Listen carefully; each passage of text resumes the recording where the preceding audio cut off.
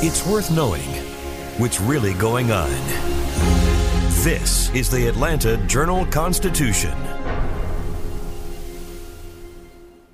Donald Trump has been indicted in Atlanta. We have so many court dockets to follow, but we haven't really seen anything yet. The Atlanta Journal-Constitution has covered every moment of this historic case. I've been writing about this investigation for 2.5 years. Our team is led by reporters Bill Rankin and Tamar Hallerman. Follow our coverage on AJC.com and listen to new in-depth episodes of the award-winning podcast, Breakdown, the Trump Indictment, only from the Atlanta Journal-Constitution.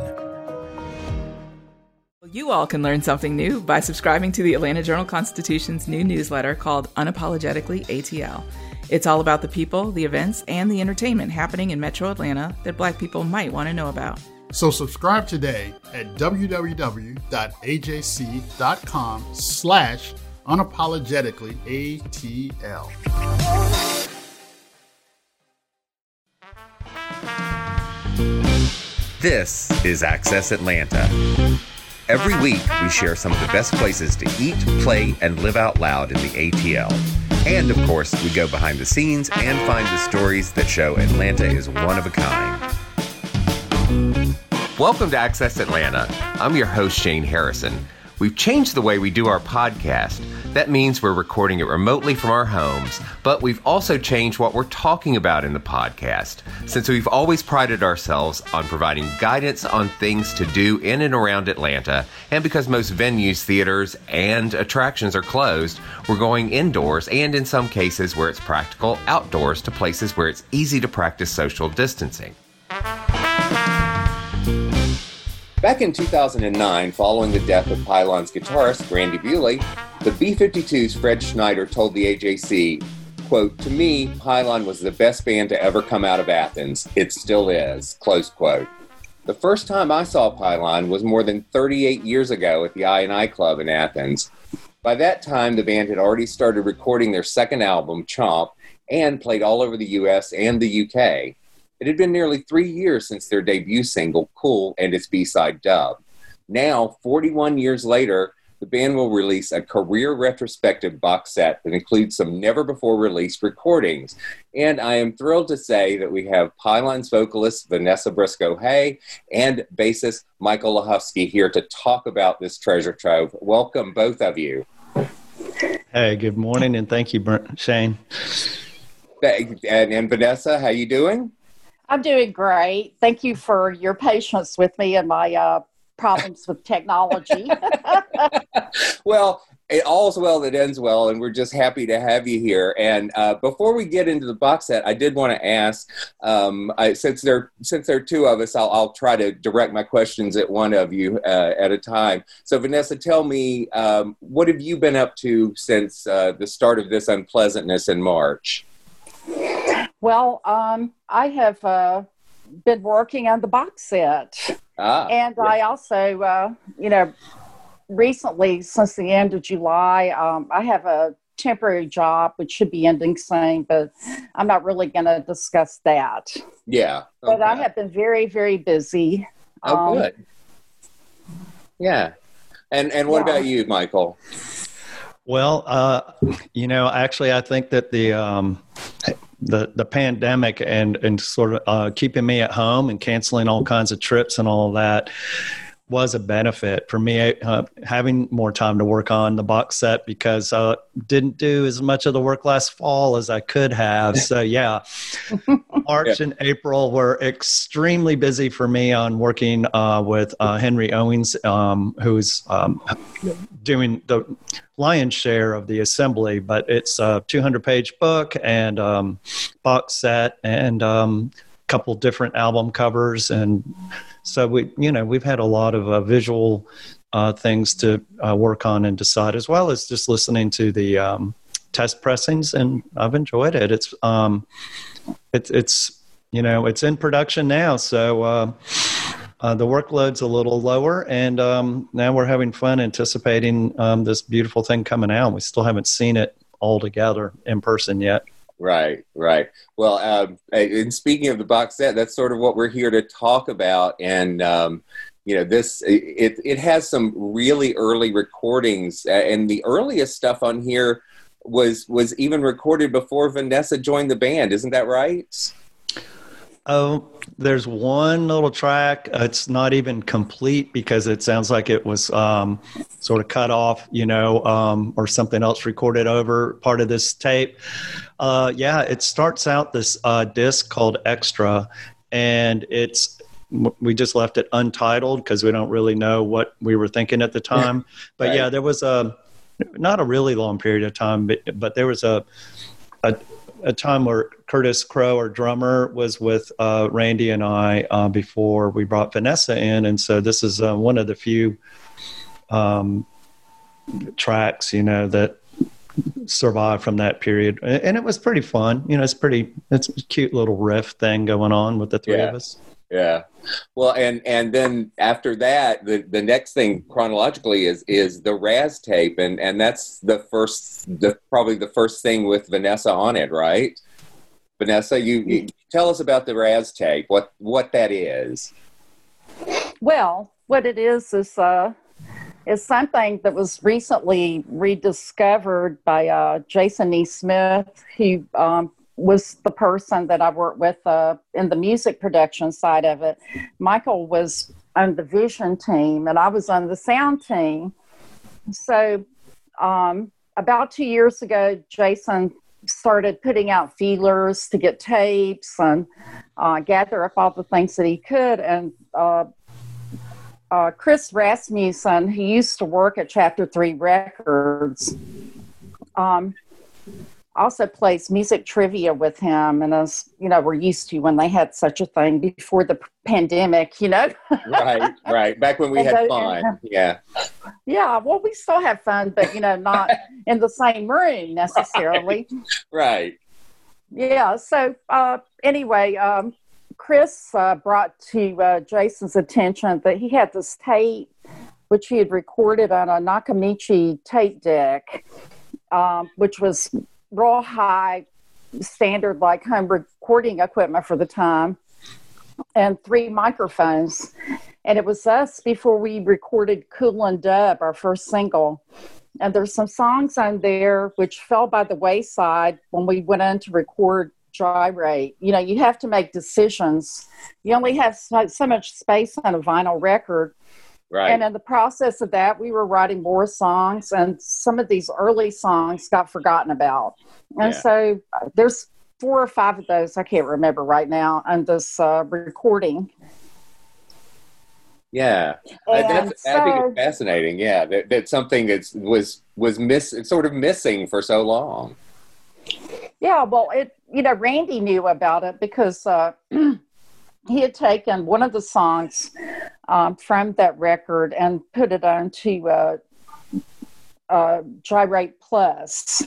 Right. And so, that song had been heard before, but, I hadn't had any connection with Chris, and I was unaware of it. I really hadn't heard it until recently, and so many years. And he recorded it with 3 microphones. So it's very primitive punk aesthetic type of record. Maybe think like an early Jonathan Richman record, but it's also very clear and well recorded. He did it with 3 microphones. One was on the drums, one was shared by the guitar and bass, and then I was standing out in the hall because it was so loud in that room, and I did the vocals. We couldn't see each other. So, but I got to tell you, the guitar sound on that record in particular, like Randy's guitar sound really shines. And honestly, myself, I hear some of those vocals and I just cringe. But, that's me, Right. Maybe you'll like it, but the first song I think that they released from that, just as kind of a taste of what's on it, is The Human Body. Yes. We were, even at that point, we were a tight band, Yep. It sounds very good. Yeah. Yeah, I have listened to that, and it does. It sounds great. I was really, really happy with that. That sounds awesome. But so that the Raz tape is one of the earliest things on the box set, and then of course we come to Cool. That was the first single And that was released when, Michael? 1979. Yeah. Wait. Or was it the winter of 1980?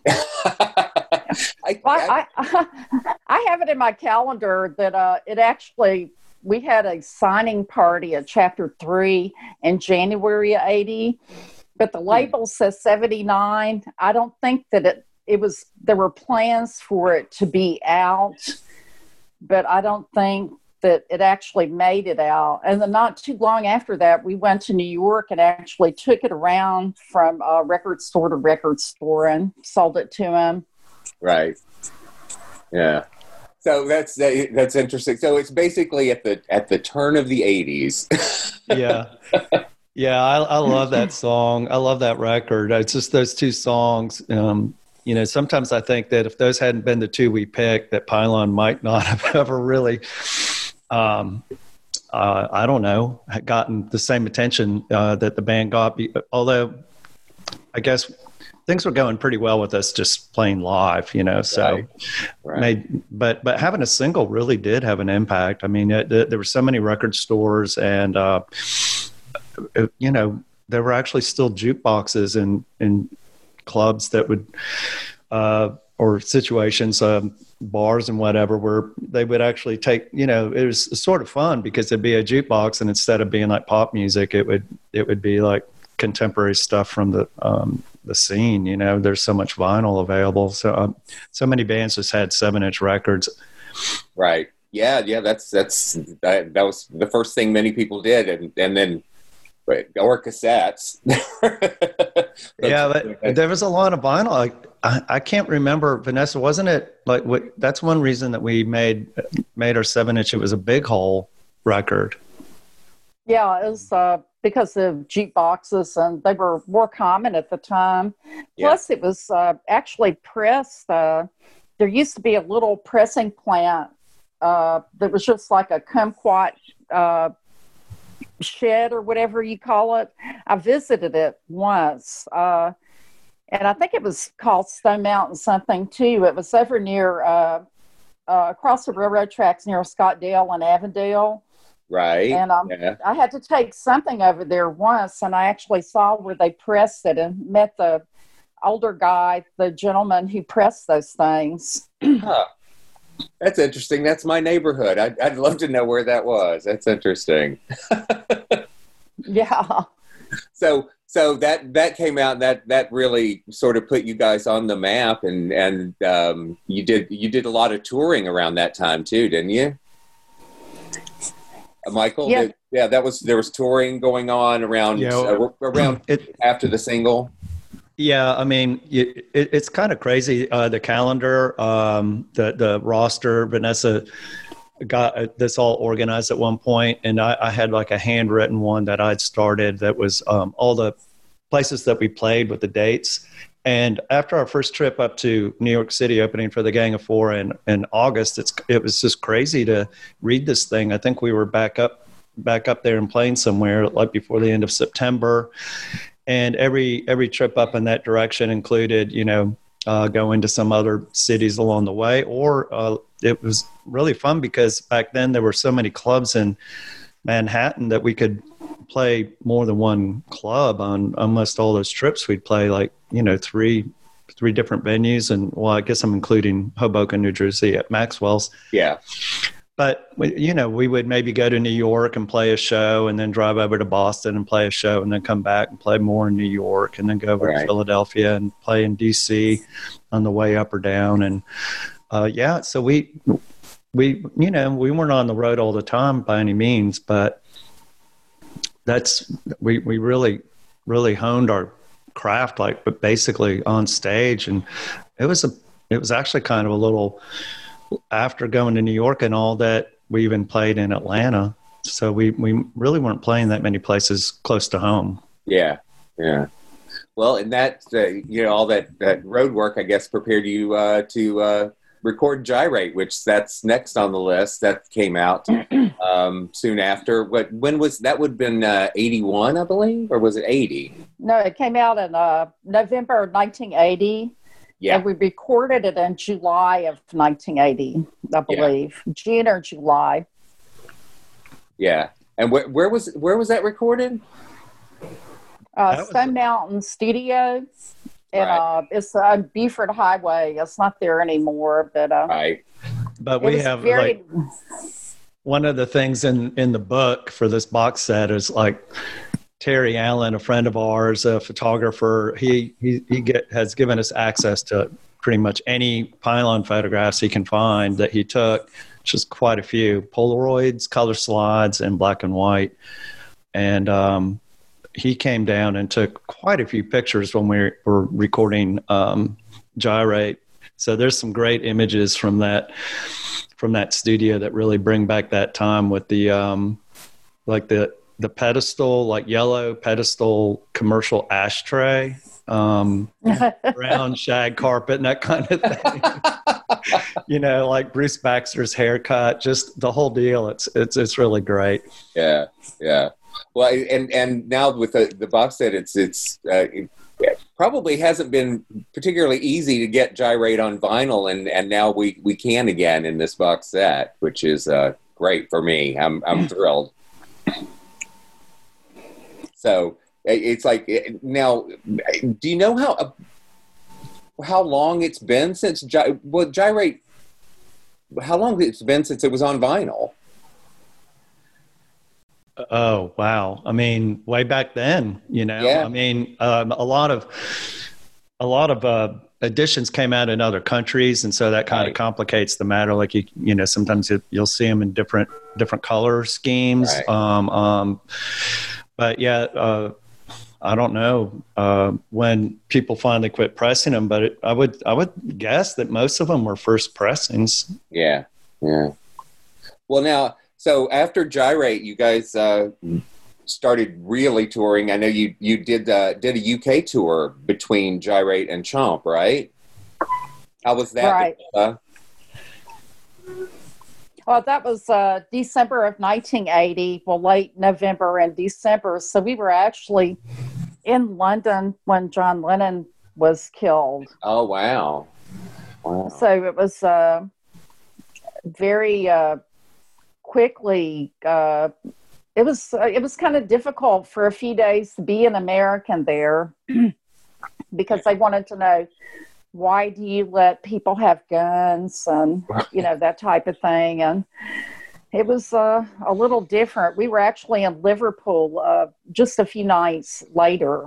Yeah. After he died. And that was interesting too. But it was great going all over the country. They gave us a tour manager that British tour managers are really the best. They do what you do. Like if they have someone, like I think that he had tour managed Barry Manilow right. that before us, you know, it's like all different levels. If you sleep in the King's Palace, he sleeps in the King's Palace. If you're on somebody's floor, he does the same thing. And we also had a truck, or they called a lorry, with two guys that were obviously some type of metal guys.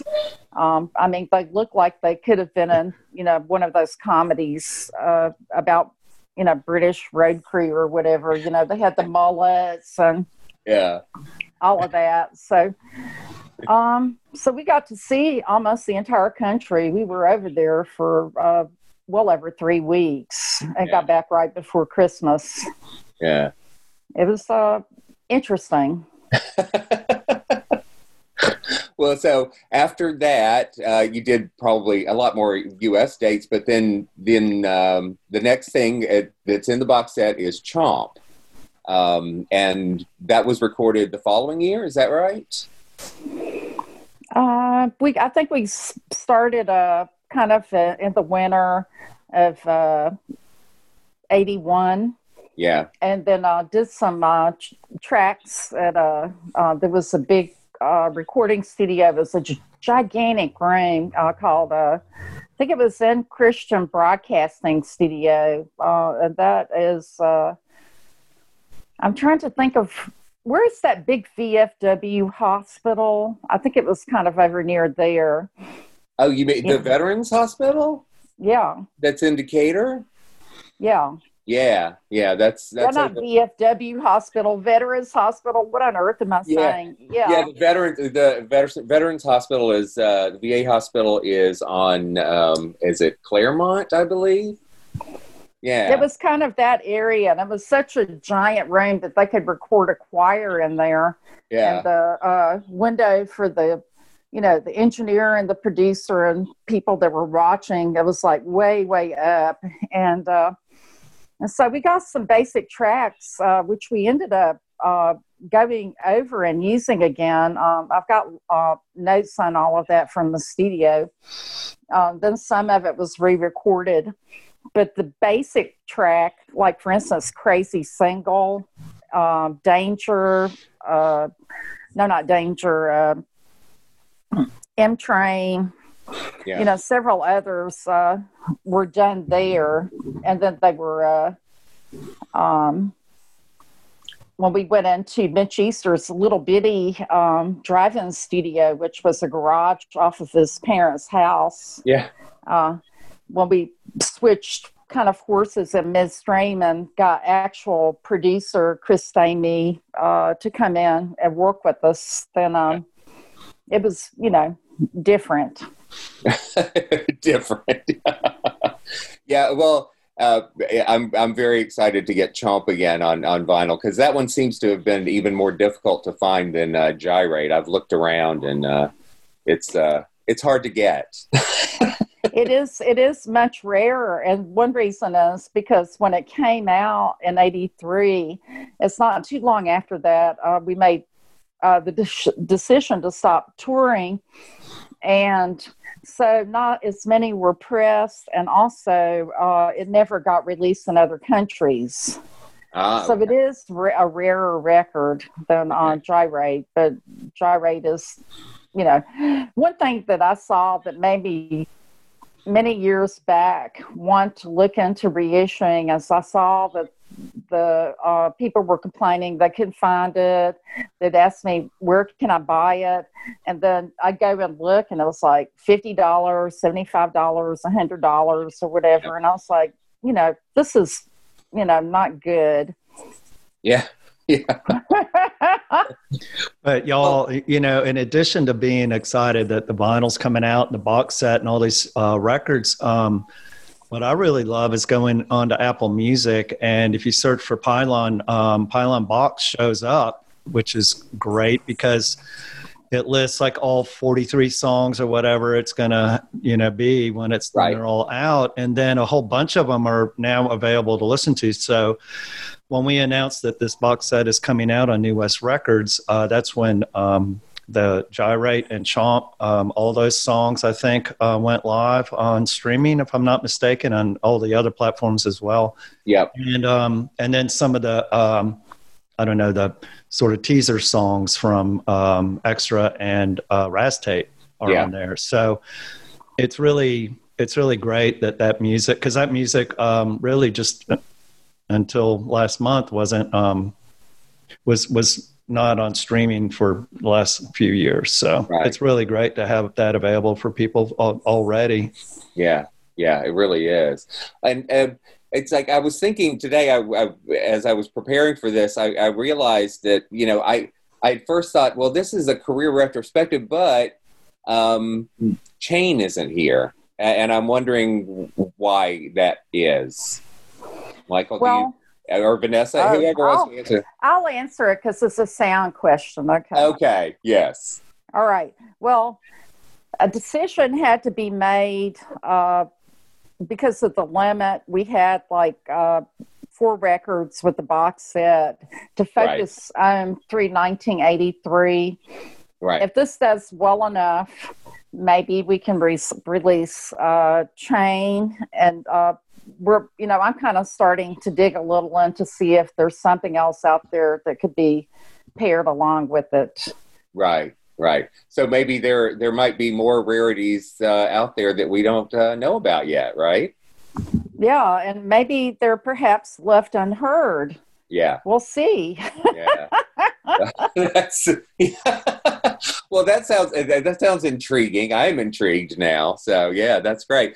And you mentioned that you had sort of stopped touring after Chomp. What prompted that? Michael? Yeah, Michael, I'll let you take that one. What prompted that? I guess it was just kind of a culmination, culminating fatigue with the some of the sort of the business side of the rock and roll industry or whatever, that we kept thinking that we should be free to just kind of approach it on whatever timeline that we wanted to go with. And, we could tour or not tour, or decide when or if to record and all that kind of thing. And, we have a lot of appreciation for all the people that were working with us. We had a really good booking agent, and we enjoyed working with DB Records, et cetera. But, so it wasn't just them, but maybe just sort of in general, like talking to the press or just the way things worked. If you weren't following some certain kind of rhythm or structure, it seemed like we would get some pushback, or else we were being sort of pushed forward, maybe hurry up and write more songs or something like that. I don't really know exactly like where all this was coming from, but looking back at some of our old interviews and reading what we were saying at the time that we made the decision, it sounds like we all had different points of view on it, but that it roughly aligns with that idea of like, they're just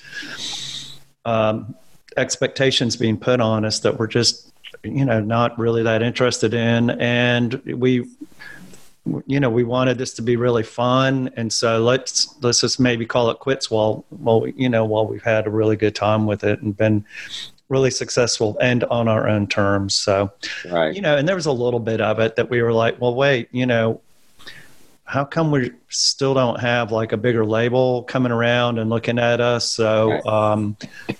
Maybe we're just not, going to be able to make that next step. So, different things, but our last show was really fun, and it was also really good. It was like, it's not like Pylon fell apart. It was just Pylon chose to kind of have a nice clean break with the, with our, whatever it was, 4 years. Yeah. Well, you have to be commended for doing things your way and on your own terms. I think that that's great. And I think time has shown that the music certainly stands up. Thank you. So I don't want to keep you guys too long, but I do want to mention, the box set, which is coming out. That's on November 6th. Is that right, Vanessa? It's the 6th? That's correct. And I want to make an announcement. You're going to get an exclusive first hear on this. We've had a lot of interest, I'll put it that way, dealing with our fans in a CD box set. So we're going to put out a CD box set. Awesome. But we don't have a time on that yet. That's to come, right? That's getting announced Thursday, but you're hearing it first before anyone. Awesome. Yeah, maybe they'll be able to announce like the release date of it. But so it's the exact same book that is in the box set, and then the discs are inserted into like a die cut panel on the back inside cover, right? And then the artwork that would accompany those 4 albums is on additional pages that were produced for this version of the book. Wow! And then all of that will be inside the scaled down like version of the slipcover that the box vinyl set comes in. So it's basically the same thing, just with 4 discs instead of 4 vinyl. Right. Well, that's great. So I know that, since normally if, something was being released this big, there might be some event attached to it, but I guess we can't really do those things these days. But is there anything planned online or anything like that to go along with this release? Well, we haven't. We haven't. No, you go ahead, Michael. Well, we did have some plans, and there is an exhibition of Pylon ephemera that was donated by us earlier. After we wrapped up working on all the graphics and everything for the box set, we were like, let's go ahead and just give away our stuff. And so the University of Georgia Special Collections Library has put together a small exhibition over there that is currently on view, and they're open to the public Monday through Fridays. And then if there's not a football game in Athens, they're also open on Saturdays if anybody wants to go look at it. And it'll be up just for a few more months. And so, we were going to have a geeky opening reception at a library, but unfortunately that's just not going to take place. That's too bad. Well, I hope maybe someday we can celebrate it properly. Yeah. Well, I'm trying to think if there's anything else. Is there anything else we need to talk about with the box set? Is there anything that people need to know that we haven't talked about? I want to just bring up how overwhelmed I was at the response to it, but also I want to say how generous everyone was who was involved and helping us find tapes, helping us find art, helping us find photographs. And that's like all across the board. This whole thing has just been a great experience. It just shows how generous people are. And, I guess maybe they love us too. So, and I love them. Yeah, it's great. I love seeing the photo that was sent out for the press for this because it's amazing to see something that you have never seen before. From way back when, like that. Oh yeah, that's a story in itself. I know we're probably out of time. Yeah, I know that was found somewhere. Is that right? It's like the last day they were putting the book to bed, and Henry Evans got a book of print photography from Chicago by a Chicago photographer. It's like a very small pressing. And he was looking through it, and he was like, holy cow, look at this. I've never seen this photo before, and none of us had. Yeah. And it's actually a show that we did in Chicago, opening up for the Gang of Four. And if you look at it, there's a lot of little things, like you can see on there, the backstage pass, it actually has the date on it. Yeah. So we know right where it was, when it was, and someone special writes a story about that very show that was already scheduled for the book. So we paired them together. Yeah, that's awesome. I love when things like that happen. So that's great. Well, thanks so much for taking time to talk to me. I really appreciate it. Thanks to Vanessa Briscoe-Hay and to Michael Husky of Pylon, and definitely check out the box set come November 6th. It's going to be a fabulous thing. There's nothing normal about our new normal, but AJC.com is the same trusted source you've always had.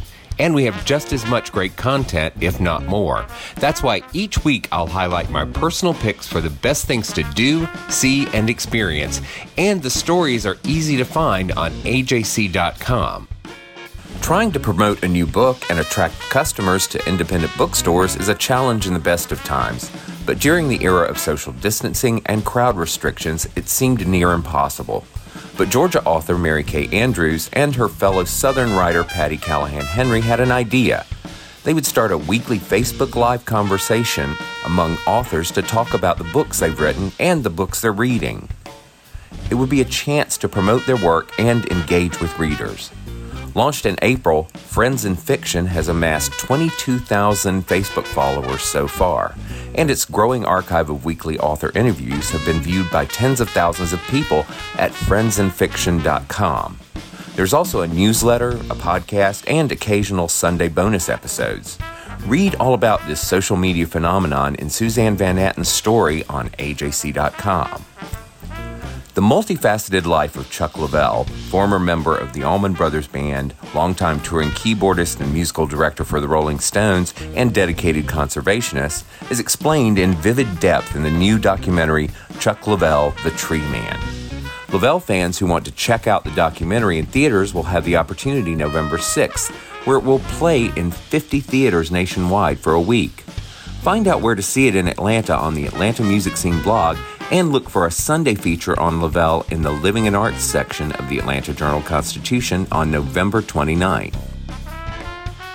Dawn Williams Boyd's work has been exhibited by smaller Atlanta venues for years, from the Southwest Arts Center, where she had a solo show in 2017, to Hammond's House Museum, Callanwall Fine Arts Center, and most recently at Agnes Scott College. The 68-year-old's work has also been part of group shows across Georgia, as well as in France, California, New Mexico, Colorado, and Pennsylvania. No matter where you are, you can see the virtual exhibition of the Atlanta artist's new show, Cloth Paintings, at Fort Gansevoort Gallery in New York City. Get all the details and read about this fascinating exhibition in Rosalind Bentley's story on the Things to Do page at ajc.com. The restaurant business has had more than its share of troubles this year, but the news isn't all bad. Count on the AJC's dining team to keep you up to date on new restaurants and breweries opening in and around Atlanta. They're also continuing to report on the best in takeout around Atlanta, including the recently reopened landmark Mary Mac's Tea Room and Decatur's newly opened BBQ Cafe, which is housed in a scrappy red and white cinder block building that the owners say is an old taxi dispatch station from the 1950s. Find out what the team had to say about those takeout menus and read up on all the places they visited on the Atlanta Restaurant Scene blog at ajc.com. To get the AJC delivered or to subscribe to the e-paper, go to ajc.com/subscribe. For more things to do in and around Atlanta, go to ajc.com. Our senior editor is Nicole Smith. Podcast edited by Bria Felicien. Music by Bo Emerson and Billy Guin. And I'm your host, Shane Harrison. Join us next week for more Access Atlanta.